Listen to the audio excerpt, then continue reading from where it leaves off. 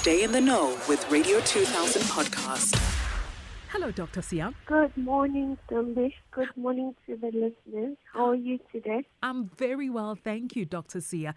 And today happens to be a very heavy letter that we received from, one of our listeners. And I did warn our listeners earlier on that it could be a conversation that, is triggering because the rape stats in this country are extremely, extremely high. And I know for a fact that someone who's listening right now might have gone through the exact same thing, probably is going through, the exact same scenario as our anonymous and just does not know what to do. How do we help them, Dr. Sia? This one is quite a difficult one, Dombe, and unfortunately the statistics definitely are shocking in this country. Yeah. And in practice, I deal with rape cases almost every week. Yeah. It's quite unfortunate that we're living in a world and in a country like this. Looking at Anonymous, I think the most important thing to remember here is that talking about this is not going to be easy, especially for the first time. So it would be good if Anonymous can sit down with the partner when they're both in a good space and relaxed and talk about it. But also what I'm picking up, Ndombe, is that Anonymous might still need a lot of counseling to be able to recover from the trauma. Because the fact that you can't even talk about it with someone you trust, someone that you know won't judge you, means that you are still struggling in terms of your recovery. So I would suggest that Anonymous look at the kind of treatment that they've received to recover from the trauma, and also consider going back to therapy if they've already had therapy. If they haven't had therapy, please go for individual therapy, Anonymous. If you can afford private therapy, please do so. If you can't, there are many organizations that can help you with this. For example, there's Rape Crisis, there's Lifeline, there's SADC. There are many others that can provide free counseling for you, so that you are able to be ready to speak about this matter openly with your partner. And then another thing that I would recommend for Anonymous is for them and the partner to get couples counseling after the conversation. If you are struggling to have the conversation with the partner alone, Anonymous, it would be good maybe to invite your partner in one of your therapy sessions, so that you can talk about it there. And then also consider couple sessions, because you would both need to talk about how you're going to continue with your relationship and your sex life after this, and also how you're going to manage the triggers and so on. And you definitely need a professional for this.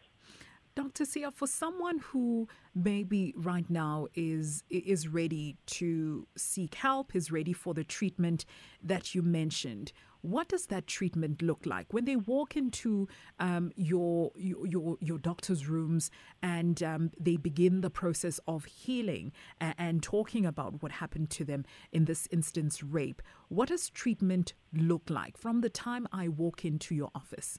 Thank you for asking this, Ndombe. So treatment mostly looks like counseling. Firstly, it's usually psychotherapy, where you talk with a professional who's experiencing these matters. Sometimes survivors might experience things like anxiety, depression, and PTSD as a result of a rape. So in those instances, your therapist might refer you to a specialist, a psychiatrist, and you might need to take medication. In some cases, you might need to be admitted at a clinic for your recovery. So in most cases, it will be counseling in a safe space with an experienced professional. And then sometimes you may involve your family or your partner or other people who are your support system. And how does the support system rise to this occasion? Because, it's something that is terrible, and oftentimes it changes the personality of those people that you love. So how does the family support this individual? I can imagine a sister right now that's listening knows that a family member was raped, and maybe that family member shared this with her, and she's like, but I want to help. How do I do that? I think the most important thing is first believe the person, because I've seen a lot in practice, especially since it's mostly family members and loved ones who are the perpetrators of such. So you find that family questions the survivor as if like the survivor is lying or so on. So if you are a person where somebody has confided in you about this, the most important thing is to believe the person and let them know that you believe them and it's not their fault. And also, secondly, ask the person, how can I support you? Because people might need different kind of support. Someone would say, maybe, I just need a listening ear. Somebody would say, I need you to come with me and sit outside of the therapy room when I attend my therapy sessions. Someone would say, I need you to help me get protection from the person who raped me. I need you to help me move or find a place to stay. So it's always good to ask the survivor, how can I help? But the most important thing is to believe the person, because I'm sure you've seen on social media and Ntombi how many people are being attacked for speaking out about the trauma. Why are you talking now? What were you wearing? Why were you under the influence of alcohol? Let's avoid saying any of those things. It doesn't help at all. It doesn't help at all. Dr. Siya, thank you so much. This conversation is indeed helping someone who perhaps didn't even write the letter, but is getting the necessary help that they need. And hopefully they'll begin the step of healing and treatment. Thank you so much, Dr. Siya. Thank you, Ntombi.